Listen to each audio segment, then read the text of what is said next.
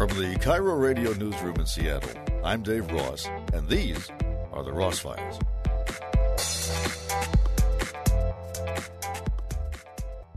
We're going to talk now with a cardiac surgeon in Kiev, Ukraine. I got Dr. Gleb Yemetz's number from our own medical consultant, Dr. Gordon Cohen, who is actually, as it turns out, a frequent visitor to Ukraine. He has done surgery there and has worked at Dr. Yemetz's hospital. And I began just by asking Dr. Yemetz, this was last night, we recorded this last night, what conditions are like there as we were speaking. So now it's the fifth day of the Russian invasion in our country. First 2 days were really tough because the second day they tried really to occupy Kyiv, and they invaded their forces inside Kyiv. So there were big battles before they invading their soldiers with the tanks and all kind of the stuff. Before that, they are bombing Kyiv with the rockets before, and after they are invading their forces with soldiers and tanks inside Kyiv. But all of these battles we won, so there are no Russian forces in Kyiv now. They are in the suburbs waiting for the invasion, I think, this night. So we're still waiting for air bombs. So you're expecting something tonight then? Yeah, it's all days are the same. So do you live in an apartment building? I'm living in clinic. You're at the clinic now? Yes, of all 4 days, yes, because we have patients, and on the first and second day we had surgeries because there are some critical patients which will not survive if we leave them without surgery. So we perform surgery on the first, second day, and now we have 3 patients in the ICU and 14 patients in the wards, which we could not discharge, so we could not leave them. So all necessary stuff, including surgeons, cardiologists, physiologists, ICU specialists, nurses, technical staff, everybody are here. So, and we're waiting for the injured soldiers. If there will be battles near us in radius of 5 to 10 kilometers, we will we will wait for the injured soldiers and we will try to help them. So like an urgent military surgery. So then all the hospital workers are living at the hospital now then? Yes. How do you get, who's supplying food and, change of clothes and things like that? Supplying food, our nation is a great nation, so now we are like big team. So there are some restaurants which are closed, but they have food, and we have some cooperations with them. Also, there are some manufacturers which are producing bread and everything else. So we are supplied with food, water. There are water filters in our institution, so there are no problems with water. We have electricity at the moment, so everything's okay. So do you have your own power supply? And the electricity has stayed on, or? No. Now is the general electric supply is working, but also we have generators which could generate next 12 hours if it's necessary to replace general electricity. What do you do if you're in surgery and the air raid sirens go off? We'll continue to do surgery. That's all there is to it. You're not going down to the bomb shelter then? No. Have you had any nearby missile strikes to the hospital? To be honest, not close, no. Around 15 kilometers from our center there have been explosions. But not... in neighbors are okay, and our institution, thanks to God, is also staying at the place. Yeah. Well, that's good to hear. I'm curious now. Did you? I think it's fair to say most of us are frankly surprised that Ukraine held out this long, because you're going up against the Russian army. Were you confident the whole time that you'd be able to hold out? No, the first day was a really tough day. On the second day, it was the toughest day because there was a lot of Russian soldiers that were tried to get inside Kiev and find our president, but we destroyed all of their military forces and even their special, like they say, Kadyrov's Chechenian elite warriors. All are destroyed by our forces. And the thing is that each citizen of Ukraine is now trying to protect their home. People are staying in the lines to be armed, just usual people, usual workers, not military ones. So now everybody in our country are trying to protect their home. I heard stories that the Russian soldiers themselves did not know that they would be sent into Ukraine to actually open fire on people. Is that true? I think yes, because they took all the phones from the soldiers and they didn't say where they are going, and then they just put them inside the battles, and they just the thing is they're saying that, but I think it's true, because we were friendly nations before. It doesn't depend on Putin, because Putin is monster, but Russian people, they're really close mentally with our nation. Mm-hmm. So that the thing is like that. So it sounds like then Putin misjudged this whole situation. Was he truly expecting that the Ukrainian people were going to welcome this invasion? I think yes, because he's really blind and stupid, and I do not know how to say.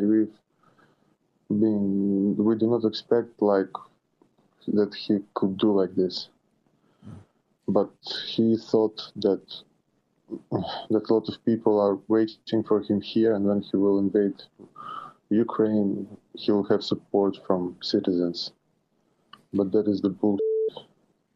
So at this point, then, what are his options? I'm sure that he's feeling pretty embarrassed right now, and we know that for somebody who is used to getting his way, that would make him pretty angry.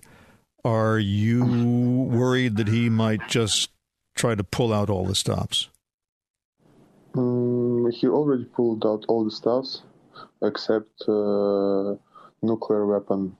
So all the air forces, rockets, ballistic rockets, helicopters, tanks, everything that he have, he already put it, because now we destroyed a lot of, there are official statistics from our country. So there are around 6,000 Russian soldiers died, around 40 airplanes destroyed, around 700 tanks, around a lot of forces. Well, they've been talking about Belarus getting involved now. Would that change things substantially if the Belarusian army? No. I think no, because now they're demoralized. They understood that for them it's hell here. And the truth is on our side, because they are invaders. They are not protecting themselves. They are invading our country. So, do you think the Ukrainian army will actually win this? I think the Ukrainian army already won this, because the half of military power of Russia right now at the moment was already in our country, so they have left not much, and they are really demoralized. They are understanding what's happening, and now Russian soldiers, they don't want to fight with us because we are really protecting ourselves really great.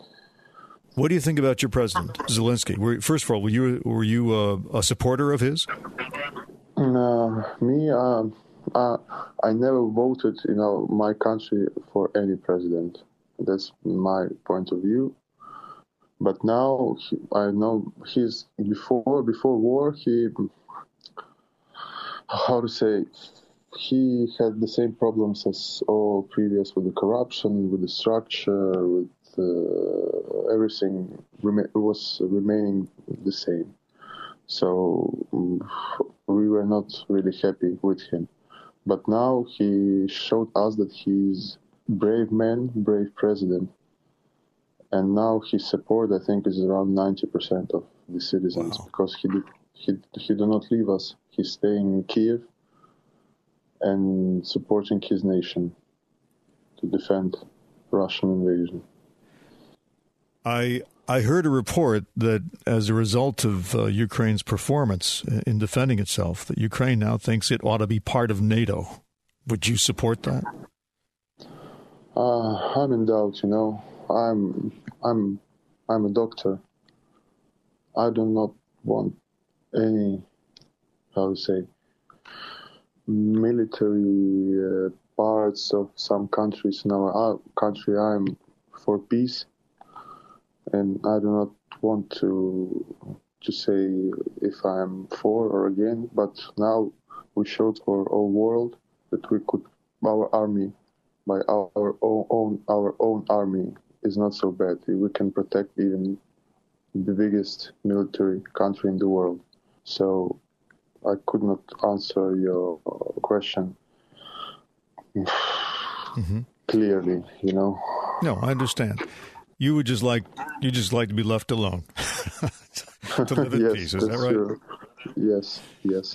Yeah, wouldn't we all? Let me ask you this: do you take this? I don't know if it's fair to say that Putin has threatened to use nuclear weapons, but I mean, he actually mentioned putting his nuclear forces on higher alert.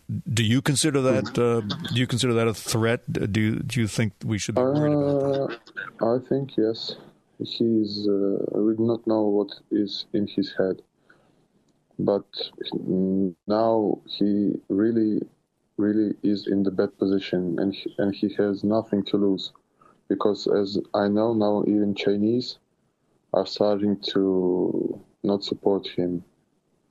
So without China, he has no chance to survive in economical status, in everything, because now the economical situation in Russian Federation is really, really poor, and there are 95% that were before poor people, and now they will have just nothing to eat.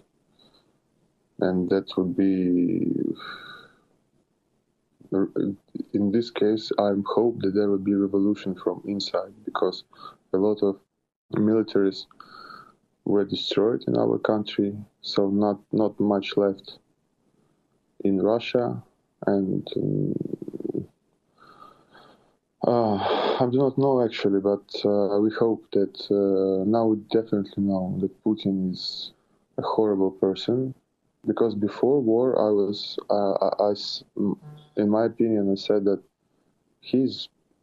I thought that he's a nice president for Russian Federation. And he's really talented. His external politic is really well in comparison with all others.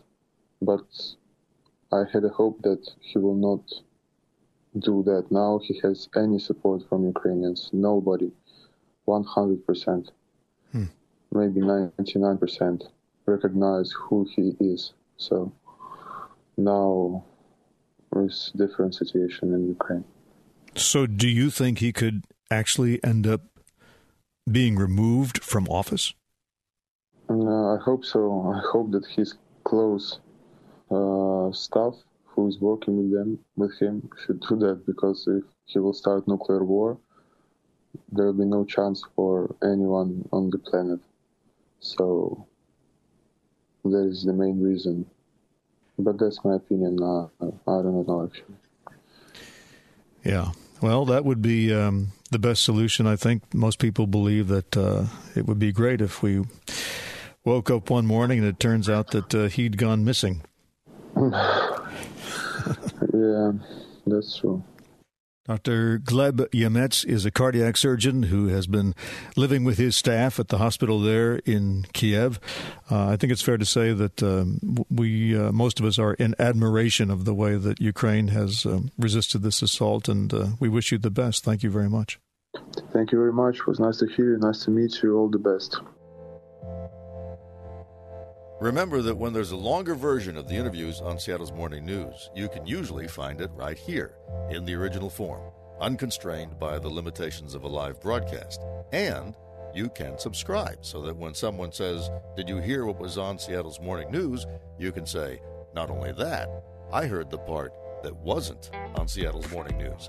So my advice is to subscribe. And then when we talk to an author, a politician, an entrepreneur, an artist, a scientist, a teacher, a journalist, a celebrity, you'll hear every word. I'm Dave Ross. Thanks for tuning in.